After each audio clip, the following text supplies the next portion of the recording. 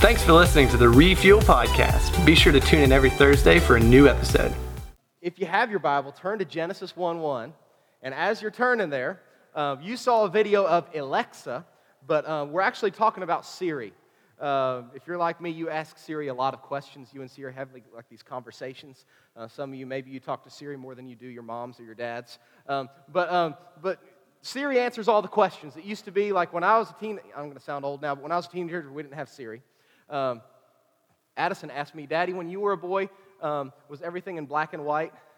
And I was like, "I'm not that old, okay?" But we didn't have Siri. So instead of like when there was a debate, like if Jed and I were going to debate if the Cowboys or the Raiders won more Super Bowls, Cowboys, we would have to like search, get to a computer. We'd have to look it up. Now you can just ask Siri. And the truth is, if you were to ask Siri, what do you think Siri would say, Jed? Who won more Super Bowls, the Cowboys or the Raiders? It'd be them boys. So Siri is nice. We can ask any kind of questions. But what about when it comes to the Bible? Maybe you've had an experience in church where you had some questions and people didn't really seem very interested in answering your questions. We love to answer questions here. If you're in my life group, we've dedicated like half of our life group nights to answering questions. And, one of y'all was like, what is Song of Solomon about? So I was like, well, let's study that for the next 3 weeks. And that was weird. But anyway, we love to answer questions here. And the whole idea that this series is based on is that the Bible has the answer to the question you're asking. If you have a question about God or you have a question about faith, you're going to find the answer right here. The Bible has the answer to the question that you're asking. Last week, we answered a real practical question that one of you asked, and it was, the question was, how do I study and understand? Like, how do I read and understand the Bible? And it was a really good question. We talked about that. We talked about how getting the Bible's like getting a grip on your hand. You ask, what's right, what's wrong? How do I get right? How do I stay right? Tonight, we're going to add, one of you submitted, I'll leave the names off, so you guys can stay anonymous. One of you submitted a question last week that I thought was really worth like diving into, considering. And this is the question. This is the question, and you kind of heard about it in your tag group. I want to make sure this is exactly how you submitted it. So I want to read it the way you submitted it. How is it possible that God is able to have no beginning? That's a really deep question. That's a really good question. And we're going to talk about that. How is it possible for God to not have a beginning?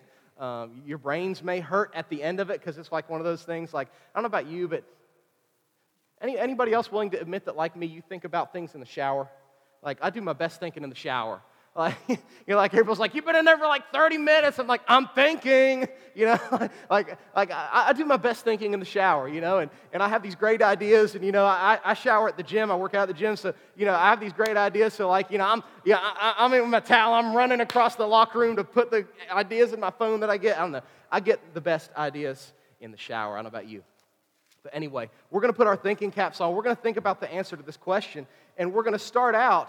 We're going to start out in Genesis 1:1, at the very beginning of the Bible. So if you're one of those people, you have a hard time finding stuff in the Bible, this is going to be like one of the easiest starting points for you, and it's in Genesis 1:1. And here's what's really cool. If you guys will bear with me for the next couple minutes, our lessons we try to keep them no more than 20 minutes long. If you will bear with me, we're going to start in Genesis 1:1, and we're going to end in Revelation 21. We're going to work our way, not through the whole Bible, but we're going to work our way from the front of the Bible to the back of the Bible to find out how God can have no beginning and how that's possible. And it really makes a difference in your life. Some of the trivia questions like, how did Adam have a belly button, or where did Cain get his wife? Like, I see you, Ethan White. Ethan sent that one. He's like, does Adam have a belly button?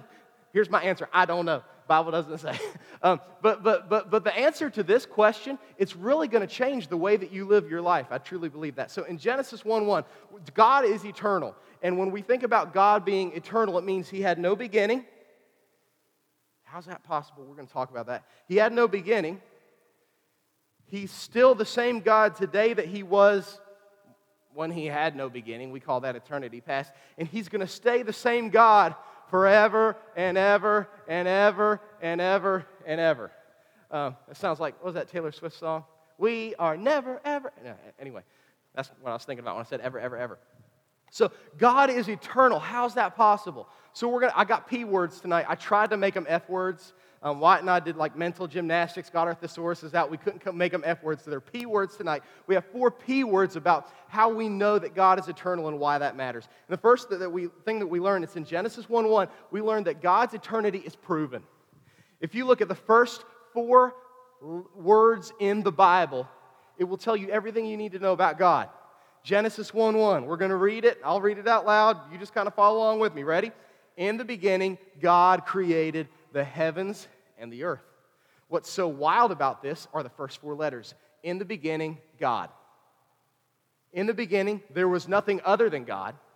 Think about this one. Before there was a beginning, there was God.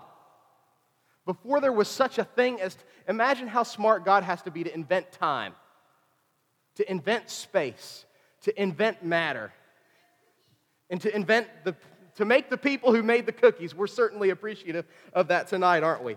In the beginning, God. This word beginning is the Jewish word rashith, and it means the beginning. It means the starting point of everything. At the beginning of everything, there was God. Before there was the heavens, the spiritual realm, before there were angels and demons. Anybody seen that movie? That's a freaky movie. Before there were angels and demons, there was God. Before there was a single blade of grass, there was God. God was before everything. And the Bible, Jesus loves me, this I know, for the Bible tells me so. How many of y'all sang that in Sunday school? Jesus is eternal, this I know, for the Bible tells me so. It's proven in the Bible. Yeah, it's also proven in just the way that we think and in logic and in science. I have a lot of respect for scientists. I have a lot of respect for guys that can do they can do the whole derivative things, and they can plug stuff into equations, and they can do research, and they have these peer review articles. I have a lot of respect for these guys, but you know what? Even the most atheistic or agnostic scientist would have to concede. If you were to talk to them about how everything came into being, they'd have to concede this, that there has to be an uncaused cause. Think about this. Where'd you come from? What was last Sunday? Where did you come from? Mommy. Where did mommy come from? Her mommy. Where did her mommy come from? You could go all the way back, couldn't you? You came from somebody. That person came from somebody. Everything has a cause. Where'd the world come from if you don't believe in Jesus? Well, there's this big bang, and these 2 planets came together, and somehow this explosion created, out of disorder came order. Well, where did the planets come from that banged together? Well, they came from this dark matter and this dark matter. Where'd that dark matter come from? At some point, you have to have something. At some point, there has to be something before the beginning. There has to be an uncaused cause. I believe in the Big Bang Theory. Some of you have heard this one. God said, "Let there be light," and bang, there it was. God said, "Let there be plants on the earth," and bang, there were the plants. I believe that God was the uncaused cause, and science confirms this, that there has to be an uncaused cause. The Bible proves it, that God was the uncaused cause. There was nothing that we come in contact with. George was created by God. Victoria was created by God. Reed was created by God. This stage that I'm sitting on was built by materials created by God. Everything was created by God. Some of you are afraid, and you've talked to me about this, you're afraid of demons. You're afraid of things in the spiritual realm. Well, guess who created the spiritual realm? God. The Bible says, without Him, nothing was made that has been made. So if God created everything, that means everything is under the authority of God. That means there's nothing that happens that God can't fix. There's no problem that God can't solve. God is bigger than anything there's ever been. So God's eternity is proven from the Bible, and it's even proven by the logic and the natural understanding that God has placed in us. God's eternity is proven, but here's where it really matters to us. God's eternity is pictured. God's eternity is pictured. It's created with this picture. So we started in Genesis, turn a couple pages over, or I should say over, to Exodus chapter 3, and God talks about why it's important that He's an eternal God, that He's a God that lives forever. And anybody needy and willing to admit it? I'm a needy person. I'm a needy person. Anybody willing to admit they're high maintenance? Okay, yeah, some of you are willing to admit it, and you get some props for that. You get some props for that. You're high maintenance. Did you know God uses high maintenance people too? Moses was if Moses was somebody's boyfriend, she'd be like, I can't stay with this guy. He's too high maintenance. He's too needy. Moses was a mama's boy. Moses, he was raised by like the queen of Egypt. Like Moses was a mama's boy, okay? And Moses was also a runner. Some of you guys are runners too. You run away from every responsibility in your life, and you run. Well, that was Moses, and then God shows up to Moses. You know how He shows up? He shows up as a burning bush. I've set a lot of things on fire. I've set this stage on fire. I've set a lot of things on fire, and here's what I can tell you verifiably from my own experience: when things burn, they disintegrate. That's why it's so much fun. Like, I love burning things. Like I love to burn things. I'm a little bit of a pyromaniac. That's why Brian always gets nervous when he's around because he's a firefighter. Well, this bush, Moses looks over and he sees this bush catch on fire. And Moses is like, okay, something's weird here because this bush is burning, but all the leaves are staying intact. They're not even singed. And then all of a sudden, the bush starts talking to Moses. And Moses is like, okay, this is even weirder. And then the bush says, Moses, this is the voice of God. And Moses is, at this point, in full freak-out mode. He takes off his shoes out of respect for God. He gets on his knees and he says, God, what do you want from me? And God says, Moses, I want you to go back to Egypt, because Moses ran away from Egypt. I want you to go back to Egypt, and I want you to tell the big, bad, powerful king of Egypt to let my people, the Jewish people who were enslaved, let my people go. And Moses is like, you got the wrong guy, God. Listen, God, I think you've already, since you're God, you probably know this, but I'm high maintenance. I'm high maintenance Moses. And I'm scared to do anything, and I'm supposed to go talk to Pharaoh, but I got this weird thing that when I get in front of a crowd, I can't talk. Anybody else like that when you have to give a speech at school? He's like, when I get in front of a crowd, I can't talk. And God, I'm afraid that when I go to tell the people of Israel to come with me, that I'm going to lead you into freedom because God said so. They're going to ask me all these questions, and I'm not going to know the answer. And Moses says, God, I don't even know who you are, God. I don't even know your name. You haven't, like, when you introduce yourself to someone, you're supposed to give a name. Like, God, I know you're God, but, like, what's your name? Like, is your name Fred? Like, is your name, like, Ricky? What's your name? God says here in Exodus 3:14, God gives His name, His personal name. Let's look and see what God's personal name is. God said to Moses, I am who I am. This is what you're supposed to say to the Israelites. I am has sent me to you. Verse 15, God also said to Moses, say to the Israelites, the Lord, the God of your fathers, the God of Abraham, the God of Isaac, has sent me to you. God calls Himself this name, I am. When you look at verse 15, maybe, how many of you in your Bibles in verse 15, it says the Lord in all caps? Anybody your Bible say that? The Lord in all caps. The Hebrew behind this is the name Yahweh, and that's the name that God gave Moses to give to the people of Israel, His personal name, Yahweh. The reason it says the Lord here, it's this big, long, complicated technical explanation I'm not going to get into, but here's the long, here it is in 15 seconds, okay? You ready? Like, everybody just bear with me for the next 15 seconds. Like, hold on tight and like bear down and just get ready, okay? Here we go. Here's the big, long, technical explanation. Because it was God's personal name, the Jewish people thought it was so special and it was so important and it was so holy that they thought it was wrong for people to actually say that name. So instead of any time in the Jewish scriptures God referred to Himself as Yahweh, they crossed over it and they put another name that God refers to Himself sometimes as Adonai, which is the Lord. Years and years and years and years and years later, people who were translating the Hebrew Scriptures into English for the King James Version, they discovered, hey, wait, God's name that he refers to himself is not Adonai, but it's Yahweh.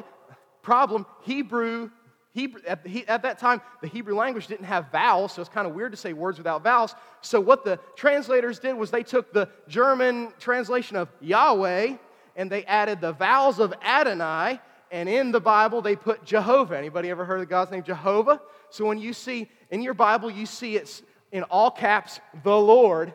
That means Yahweh. And if you were to look up Yahweh in its original Hebrew, this is what it means. It's the state of being verb for Hebrew, which means I am. So long story short, all that to say, when you see the Lord in the Old Testament, which you see it a lot, what it means is Yahweh, I am. So when Moses is like, God, I don't know what to say. I'm high maintenance. You got to tell me everything I say. So God's like, first thing, you need to go tell them my name, my personal name. I am. Why did God choose? God could have chosen any name. I think Matthew's a pretty swell name. But God didn't choose to name himself Matthew. Yeah, God didn't choose to name himself Benjamin. Yeah, God didn't choose to name himself Brian. Although Brian's a pretty swell name too. God chose to name himself I am because that means that God is self-existing. He don't need anybody to make him exist. He doesn't need anybody to keep him alive. He doesn't need anyone to do anything for him. But here's where it gets real personal. Moses, remember, he's needy. Who here's needy? Where are my needy people at? Remind me who my needy people are. I'll call you Needy Edie. How's that? Anyway, here's where some of you don't raise your hands, but you're needy. You got something you need in your life. How many of you would say, I'm not a needy person maybe, but there's something in my life I need? Like there's something in my life I need. Yeah, God, I need something to happen in my life. How many of y'all need a good grade in a class and you don't have it quite yet? Okay? Yeah, so see, you have needs. You have needs. You just need to think about it. Moses was a needy person, and here's what God said to Moses. I am Yahweh. I am what you need. Because God needs nothing. He's all that I need. Think about that, because God doesn't need anything. God is all that I need. So what do you need tonight? You know, what's cool is in the Old Testament, Yahweh is teamed up with God's self-existing eternal name is teamed up with some modifiers that tell us some things that God is for us. So do you need provision? Do you need this stuff in your life? I'm not talking about you need cash to buy another, like a third iPhone X, and but you don't know how you're going to go to college because you're like, my parents can't pay for college, and the college I want to go to is really expensive. I need money and I don't have it. Guess what?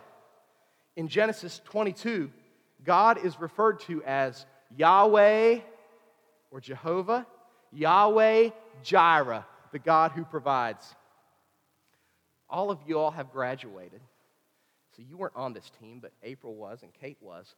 Team Poland, the first mission trip I led as youth pastor, we decided to go on a mission trip that cost each student $2,292. Isn't that crazy? Was I stupid or what? To make that the first mission trip we ever did. It was a month out. And the total cost for the trip for the whole team, $48,000. Guess how much money was in our mission trip account? $19,000. And in a week, the money for the plane tickets was due, and it was bad. So our whole mission team got together and we prayed. And we prayed to Jehovah, Yahweh Jireh, and guess what? Within a week, our mission trip was paid for. And it wasn't some bigwig whipped out a checkbook and wrote a check. It was probably almost 100 people giving what they could. And we went. Team Poland went. We've got a picture downstairs to prove it. Been there, got the t-shirt to prove it. We went and God worked because God is Jehovah Jireh. He's Yahweh Jireh. Do you need healing in your life? Do you need healing in your life? You need to talk to Yahweh Rapha, the God who heals in the Old Testament.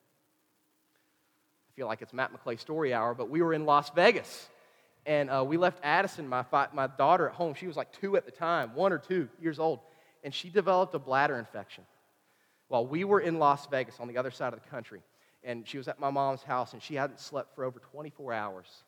And if she wasn't going to sleep soon, my mom was going to have to take her to the hospital. I'll never forget, Musgrave was with me on that one. We were sitting in the Rainforest Cafe in the MGM Grand Casino. Not like gambling, but hotel. And we were eating, and I was on the phone with the travel agent trying to get a ticket for April to go back to Huntington so she could be with Addison, and we were freaked out. Later that day, our mission team and the people that we were serving with at that church there, everybody got together and prayed for Addison. As soon as we said amen, April got a call that Addison had fallen asleep. Yahweh Rapha, the God who heals. Is there somebody in your life who needs healing? God says, I am what you need. I'll breeze through the rest of these because they're long. Do you need victory? Do you need victory over something? You need to meet Yahweh Nisi. The Lord is our banner. The Lord is our victory. In Exodus 17, do you feel like you've sinned so much you just could never be made clean again and you can never be made right with God? You need to meet, this is a hard one to pronounce, Yahweh Tsidkenu. Don't try to say that one. Just Google it. The Lord is our righteousness in Jeremiah 23. By the way, if you get on the app, I'll have all these notes are on here, so if you're trying to write stuff down and you can't understand what I'm saying, just hold on. Do you need direction? Are you lost? You're like, I'm taking these tests and I'm supposed to write down what I'm supposed to major in, and I have no idea. Like I have no idea. I don't even know what I want for dinner tonight. How am I supposed to know what I'm going to major in? You need Yahweh Rohi. The Lord is my shepherd. The Lord is my leader. Do you need peace? Does your house resemble like Europe in World War II? Like here comes Dad in the Panzer tank,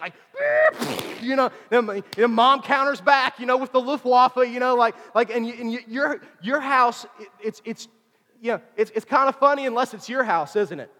Yeah, it's kind of funny unless you're the one who's wondering if your mom and dad are going to stay together.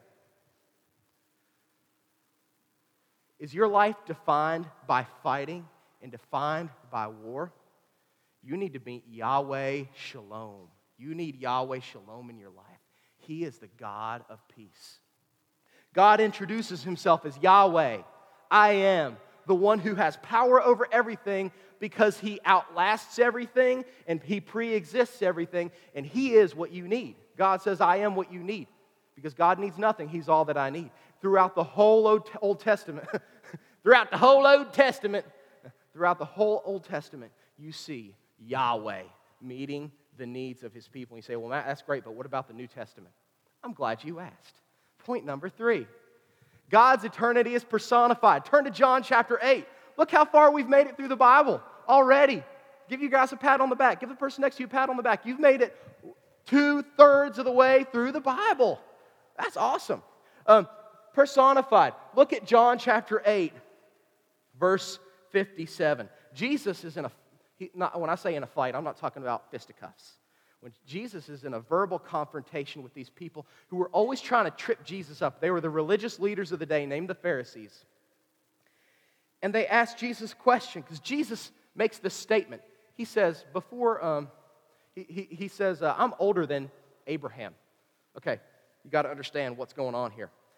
When Jesus was alive, Abraham had lived over 1,000 years ago. That would be like me saying, I'm older than Genghis Khan. Genghis Khan lived a long time ago, like 1,000 years ago. You'll learn about that in history class, if you pay attention in history class.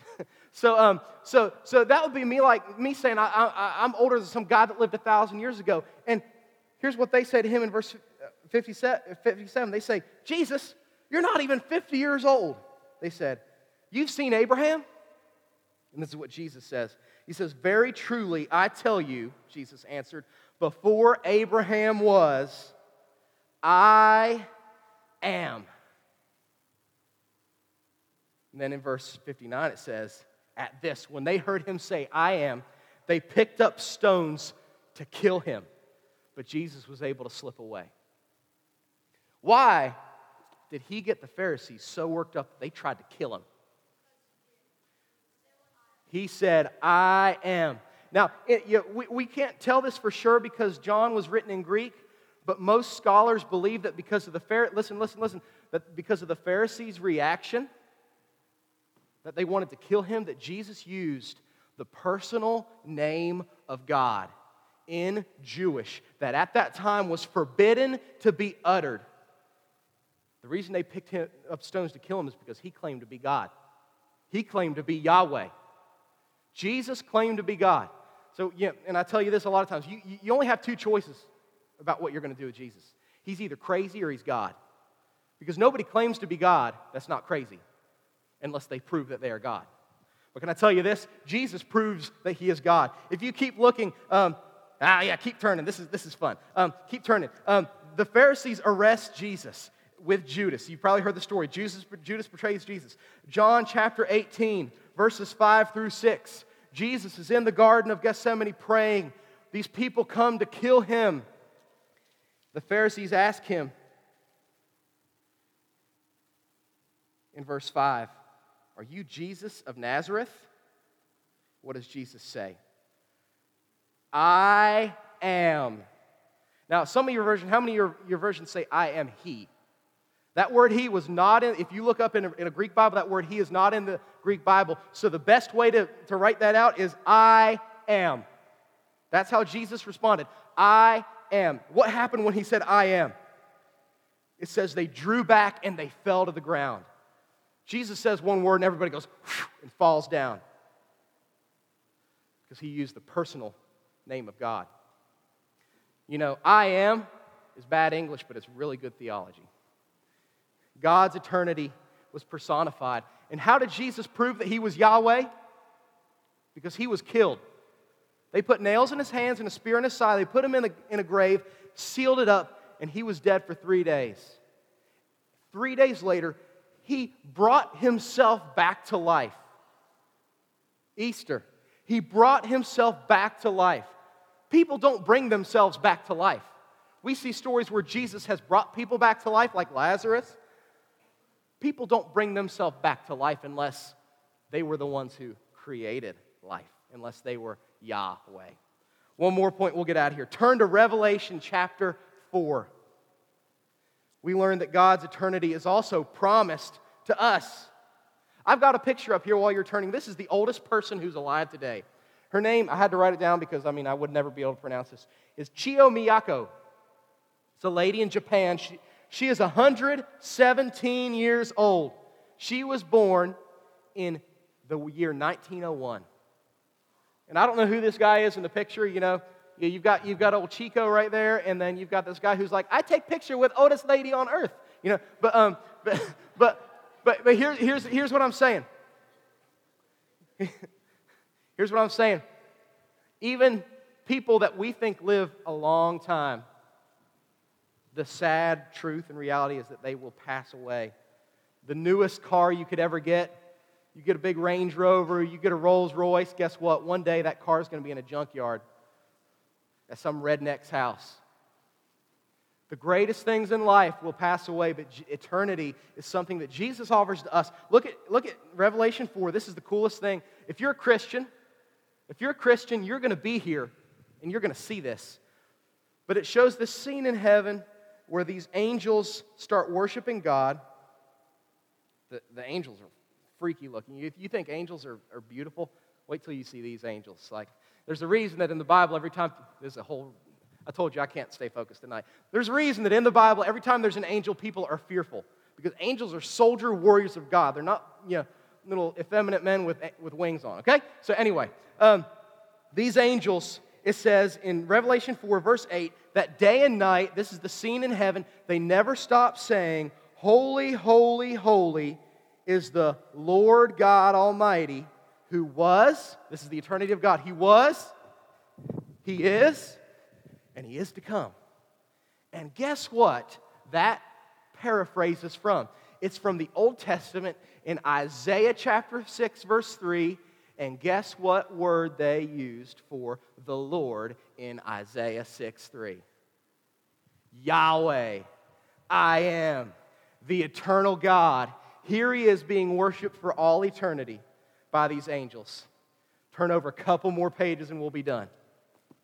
Couple more pages and we'll be done. Revelation 21, verse 6. Jesus talking. This is what he says in verse 6. When a new heaven and a new earth are created, we're in heaven with God. This is what Jesus says. It is done. I am the Alpha and Omega. In the Greek alphabet, the first letter was Alpha, the last letter was Omega. It'd be like Jesus saying, I'm the A to Z in English. I am the A to Z. The beginning and the end. I'm eternal. We see Jesus as the eternal God. We see Yahweh as the eternal God. From the first verse in the Bible to the last chapter in the Bible, what does that mean to me? That God is everything you could ever need. Do you need to grow in your Christian life? Like some of you sitting around like growing, like you're like, man, I want to grow, but I just can't. Jesus said, I am the true vine. Some of you don't know what to do because you're like, I want to be saved, but I really don't know how. Jesus said, I am the way, the truth, and the life. Whatever you need in life, God is. God is all you need. We think we need people. We think we need stuff. We think we need things. God is what you need. Because God needs nothing. He's all that I need.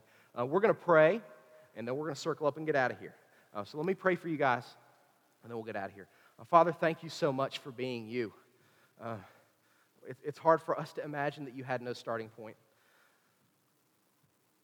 But God, you are exactly what we need because of that. God, we're all, to be honest, we're all needy people. There's all things in our life that we need. But God, thank you for being everything we could ever need. So I pray for people that are searching in their lives, that they will find you as the one they need. God, I pray for people that are kind of grown, just kind of bored with the whole Christianity and living for God thing, that they will realize that they are utterly dependent on you. God, thank you for being the great God of heaven. Thank you for being Yahweh. Thank you for being the great I am. In Jesus' name, amen. Thanks again for listening to the Refuel Podcast. If you have any questions or would like to review the notes from this podcast, be sure to download the Refuel app from the App Store on any mobile device.